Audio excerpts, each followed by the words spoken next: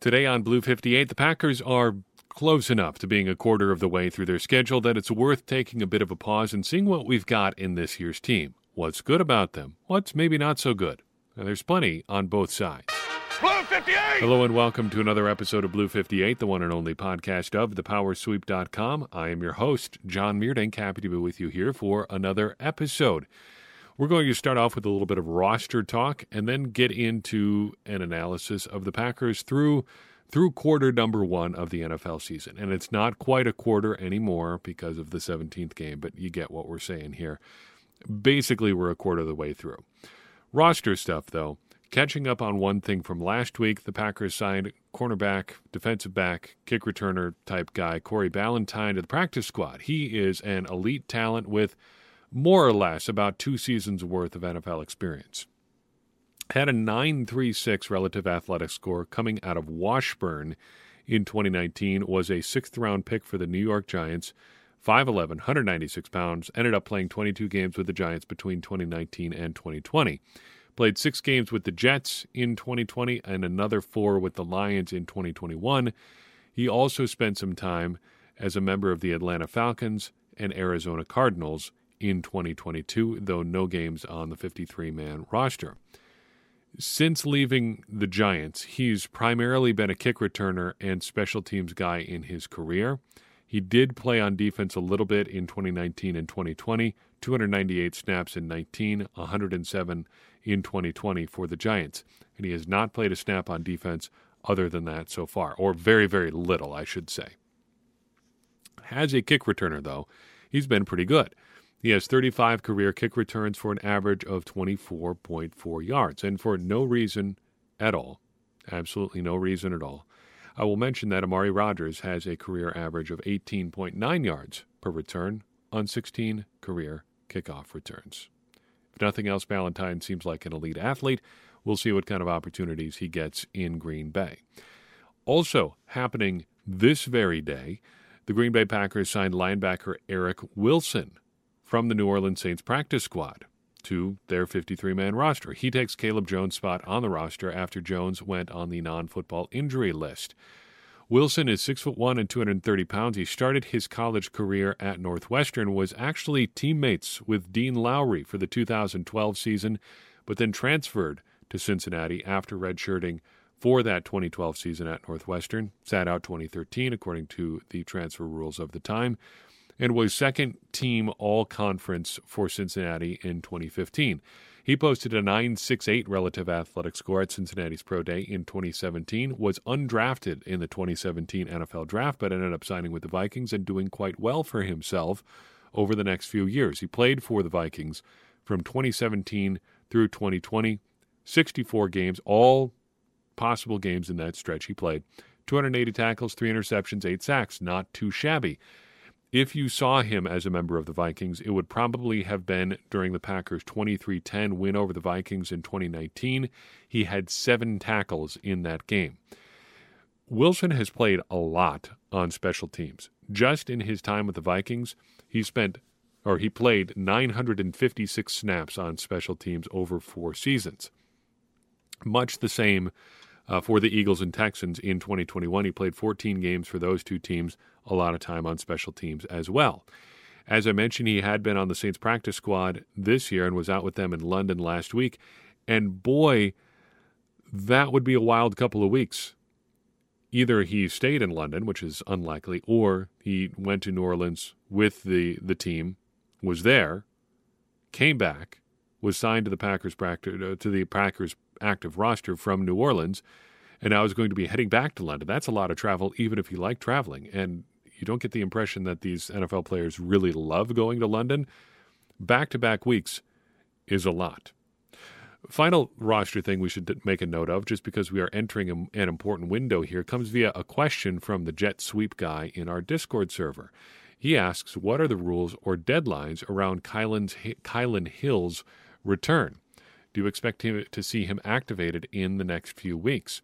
So Kylan Hill, in case you forgot, had been on the physically unable to perform list since the start of training camp. He tore his ACL the same day that Robert Tonyan tore his in that Thursday night matchup against the Arizona Cardinals last year that, of course, ended with Rasul Douglas intercepting the pass on the final play of the game. Well, not on the final play of the game, on what turned out to be the final play of the game for the Cardinals, I guess, because they threw the interception in the end zone. But both Hill and Tonyan tore their ACLs in that game. Hill has taken a little bit longer, a little bit more of a typical timeline for him, I should say. Tonyan was ahead of the curve, as was Elgton Jenkins. Hill taking a little bit longer, but that's okay. It's not a big deal. Every ACL injury is a little bit different. Let me answer the second part of the question here first. Do I expect to see him activated in the next few weeks? It seems, judging by his social media posts, that something could be coming soon. I'm not holding my breath. Expectation-wise, the answer would probably just be no, just because they are going to want to give him as much time as they can. But how it works is pretty simple. It's a 3-step process for going on and coming off of the physically unable to perform list. So you get put on the list. And if you're on the physically unable to perform list if you're put on that list before roster cutdowns in training camp, you have to be out for at least 4 weeks. So that's the first part. We're through 4 weeks, so Hill is through that big hurdle. During that window, he could be in meetings but could not practice because he is physically unable to perform. Makes sense. Once that 4-week window passes, though, you can move him off the physically unable to perform list at any time. The Packers have not done that yet. When they do, that's step 2, you've got a 21-day window where you can practice, but you don't count against the 53-man roster limit. That's step 3. After those 21 days pass, during which you can be put on the 53 at any time, after those 21 days pass, you either have to be put onto the 53 or put on injured reserve. And I don't think you can say, okay, we're going to put him on injured reserve, but we're going to designate him to return. I think that is, if it's not explicitly against the rules, it's against the spirit of the rules. They want you to be out for the season if you get to that point. After at least 4 weeks of being on the PUP list, 21 days of practicing, if you're going to be out for 7 weeks and then back on injured reserve, I think they're just saying you just got to shut it down. You can't go. So we are at currently step 2. The next thing the Packers need to do is activate him, not activate him, take him off the PUP list, at which point he can start practicing, which is step 3. So I guess technically a 4th step, he'll be able to be added to the 53-man roster. I would expect him to be on the 53 at some point. I don't think it'll be a situation where they start him up and then shut him down again, in part because I don't think the Packers have another running back they like quite as much as Kylin Hill, and I think he offers them a little bit more in terms of doing all of the stuff. Well, I feel like we keep circling back to these situations where we compare everyone to Amari Rodgers. I made kind of a tongue-in-cheek thing there about Corey Ballentine and his career kickoff return average, which is fine if you read between the lines there. But Rodgers had been effectively the Packers' third-string running back for a couple of weeks, and they signed Patrick Taylor to the 53. When Kylin Hill comes back, he's going to take over that role. And I was about to say it's probably because he does the things that Amari Rodgers does better than Amari Rodgers. He's a better kickoff returner. He's better as a third-string running back. It's not a commentary on Amari Rodgers. They just like Kylin Hill. It doesn't have to be about one guy versus another guy necessarily. So I think he will end up in the 53-man roster at some point because they want him to be there. He's a good player.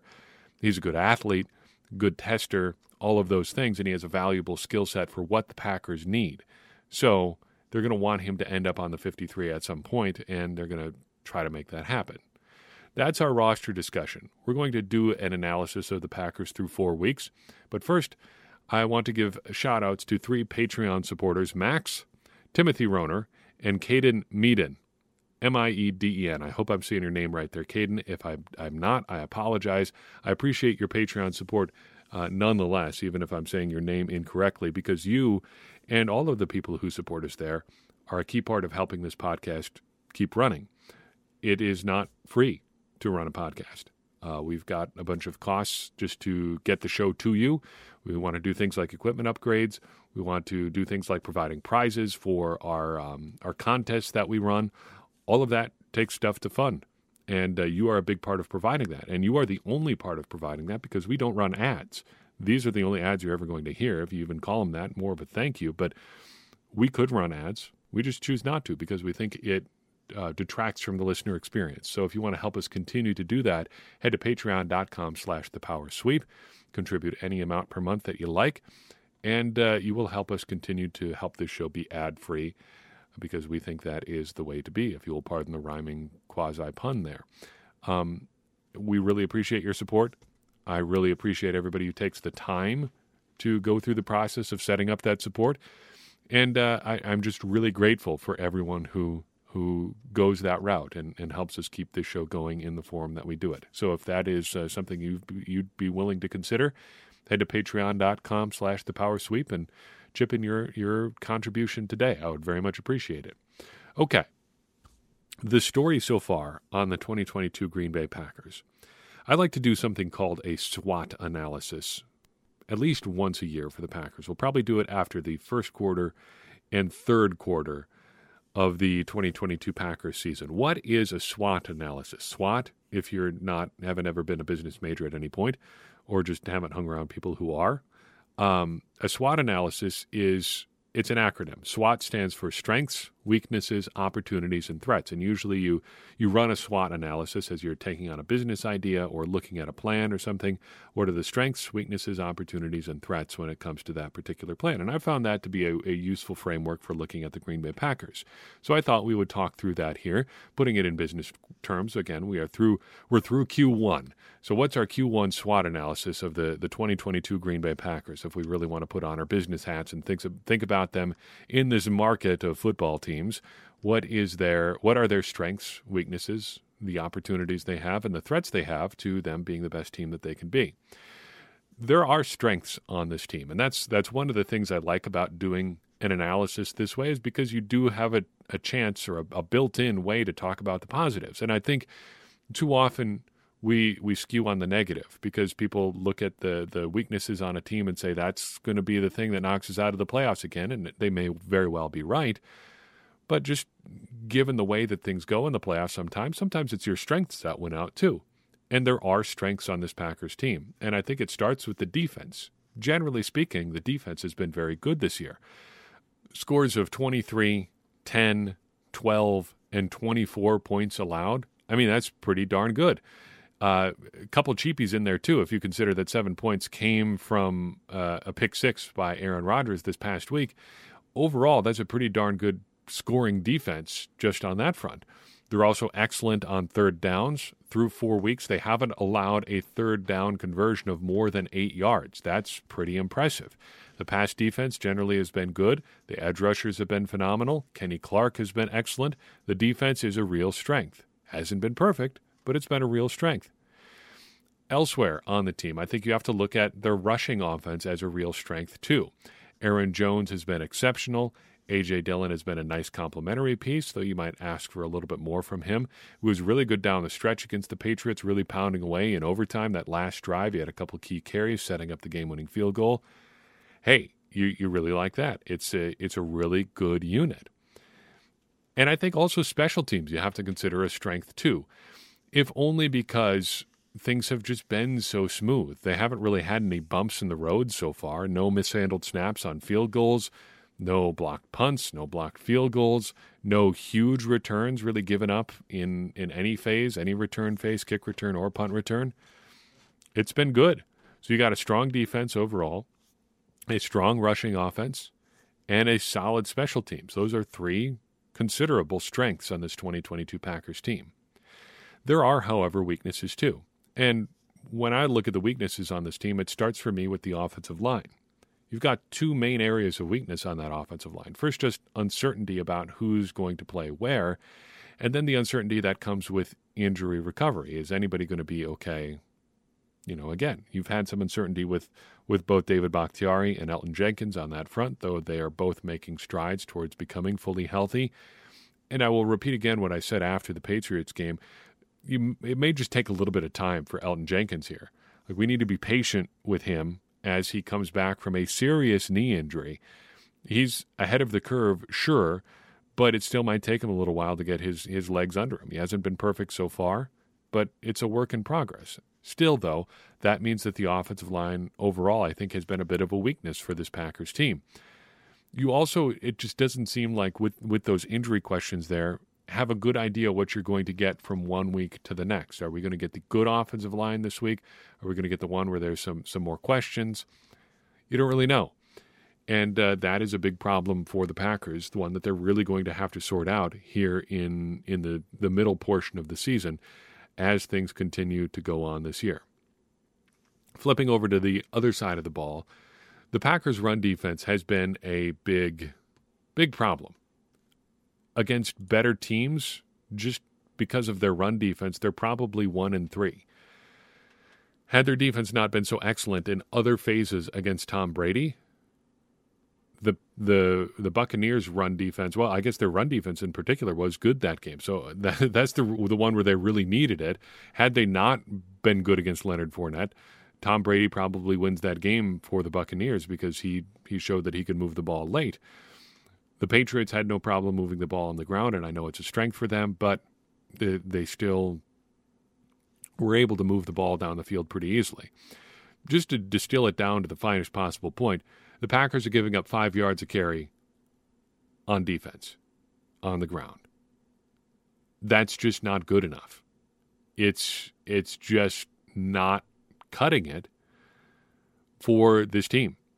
And it's going to cost them again if they can't get it sorted out in the long term. How do you get that sorted out? Well, we'll talk about a little bit in the threats portion of this analysis, one aspect of this, but Devondre Campbell and Quay Walker have to play a little bit better against the run, and they need more help on the defensive line. If you're looking for a potential trade target or a guy who might get released, I don't think this is super likely like a release, but a guy who might be looking to finagle his way out of a situation, Quinnen Williams has aired some grievances in New York. Pairing him with Kenny Clark wouldn't necessarily be a bad thing. I don't know if he fixes all of your run defense problems, but adding more talent on the defensive line should be a priority for the Packers, regardless of whether it's a guy that I just mentioned offhandedly or somebody else. They need help up front. They need help against the run for Kenny Clark. That actually dovetails pretty well into the opportunities segment of this analysis too, because when you talk about opportunities on this football team, I think what you're really looking at is growth. Where are the Packers likely, or I guess maybe able to grow between now and the end of the season? Where are we going to see meaningful improvement on this team in a way that is going to bolster the overall strength of the squad? Two areas jump out at me. And to just kind of piggyback off what we were saying, I think you have to start at the defensive line, and you've got to talk about Devonte Wyatt. Now, Wyatt wasn't great in the preseason, and he hasn't gotten a lot of opportunities so far in the regular season. 14 snaps over 4 weeks is not great. It's not a great look for a first-round pick. But he was a first-round pick for a reason. And he is a better athlete than Jarran Reed, and he's got a higher upside than Dean Lowry. And I would have to think he's probably more stout against the run than either Lowry or Reed, even now in his NFL career. That is an opportunity where the Packers can add some talent just by virtue of the fact that Wyatt hasn't played very much so far. I think even if the floor isn't where Reed or Lowry is right now, the ceiling is higher than both of them for Wyatt. And allowing him to work and try to get up to that ceiling or closer to that ceiling in season is an opportunity the Packers need to explore over these next few weeks as they're playing some weaker teams preparing for that game against the Bills. There's also a huge growth opportunity in the form of Romeo Doubs and Christian Watson continuing to figure out what it takes to be an NFL receiver. It's a process with every rookie. It takes them time to figure things out. And you saw even that with Romeo Doubs at times on Sunday. He had another solid game. His touchdown catch was excellent. Veteran adjustment on the ball in the air there, connecting with Aaron Rodgers on a back shoulder throw there, something that Rodgers said that was a check that they had installed in training camp. Doubs is ready for it, and he makes the play, gets into the end zone, and scores. But we also saw a couple not-so-great plays from Doubs. The drop in the end zone would have put the Packers over 30 points for the game, would have won the game for him in regulation. It's a catch he's got to make because the ball was right there, and lesser players have made that catch. Geronimo Allison had no problem making that catch in the Packers' 2018 season opener against those Chicago Bears. If Geronimo Allison can do it, a higher degree of difficulty probably, given the presence of Kyle Fuller there on that particular play. If Geronimo Allison can do that, Romeo Doubs should be able to do pretty much the same thing. Christian Watson, too, has been coming along slowly. And I think, and this is maybe just a me thing, but I doubt it, I think people have forgotten a little bit that he missed all of training camp. Things have come along pretty slow for Christian Watson during this first quarter, but this is also the first 4 quarters of NFL football, or the first 4 games of NFL football he's ever played. And he missed a game in there, too, because of an injury. If it takes him a little while to get up to speed, that's part of the reason why. He's just figuring out what it takes to play NFL football right now. Both he and Doubs represent growth opportunities for the Packers offense. And heck, if you want to throw one more in there, think about the way that Robert Tonyan could continue to contribute more for this Packers team. His seam route touchdown looked like vintage Tonyan, 2020 Robert Tonyan there. As the Packers get stronger on the offensive line, I have to think that he's going to get more opportunities in the passing game, because Aaron Rodgers wants to get him the ball, and we've seen this season what he can do with the ball in his hands. That, too, is a growth opportunity. So 3 pass catchers with big upside on the Packers offense, and a defensive lineman who deserves at least a shot, because how much worse can he be than the guys in front of him, especially considering that he's probably got a higher ceiling. To close it out, what about threats to this Packers team? Injuries are a looming threat to every NFL team, and the Packers certainly are no different there. But I think we saw Sunday how vulnerable this team is to injuries at key spots. We talked months ago now about guys the Packers could least afford to lose, and Adrian Amos was right there up at the top of that list. The Packers were in a situation on Sunday where they had to turn to Rudy Ford to hold things down in the secondary. And I do owe a bit of a mea culpa to Rudy Ford. I thought he wasn't going to grade out particularly well. I saw a couple of what I thought were not great plays, but you look at the PFF data and they think he had a much better game. Take that for whatever it's worth, but he graded out really well. Their second best graded defender in that particular game. The point overall still stands, though. The Packers are vulnerable at safety. Though he may have done pretty well against Bailey Zappi, a third-string quarterback for the Patriots, do you really want to go through the rest of the season with Rudy Ford as your third safety? Or if Adrian Amos is injured and misses an extended amount of time, one of your starting safeties? I don't think so. I don't think anybody would want that. I don't know, NFL players believe in themselves, but I'm not sure Rudy Ford would want that. That's not his game. It hasn't been at this point in his career. Maybe he thinks he can be a starting caliber safety in the NFL. He probably does, and more power to him if he does. I don't want to detract from that for sure. But, I mean, that's not a winning recipe for the Packers in the secondary, because he really hasn't shown to this point in his career that he can be a starting caliber safety in the NFL. I mean, he couldn't do it for the Jacksonville Jaguars. That's some pretty strong evidence against your aspirations towards being a starting caliber player in the NFL. Sure, the Jaguars are much better this year. They're playing much better, but if you couldn't crack the rotation when they were terrible, what does that say about you? Ford couldn't, has been great at other things, was excellent on special teams, has been excellent on special teams in Green Bay. I don't think you want Rudy Ford as one of your starting safeties. And so the Packers have some serious vulnerabilities when it comes to injuries. Edge rusher. Let's throw offensive line out there again. We've seen problems there as it pertains to the health of the offense as a whole. Injuries are a serious threat to this Packers team. But I think there's another one. And I think that other big threat to the Packers is just simple regression. We talked about Aaron Rodgers not playing well in the season as a whole after the Patriots game. There's certainly a chance that he is regressing as a player just due to age. I'm not super concerned about that just yet, just because he's so far below where he'd been in his career to date.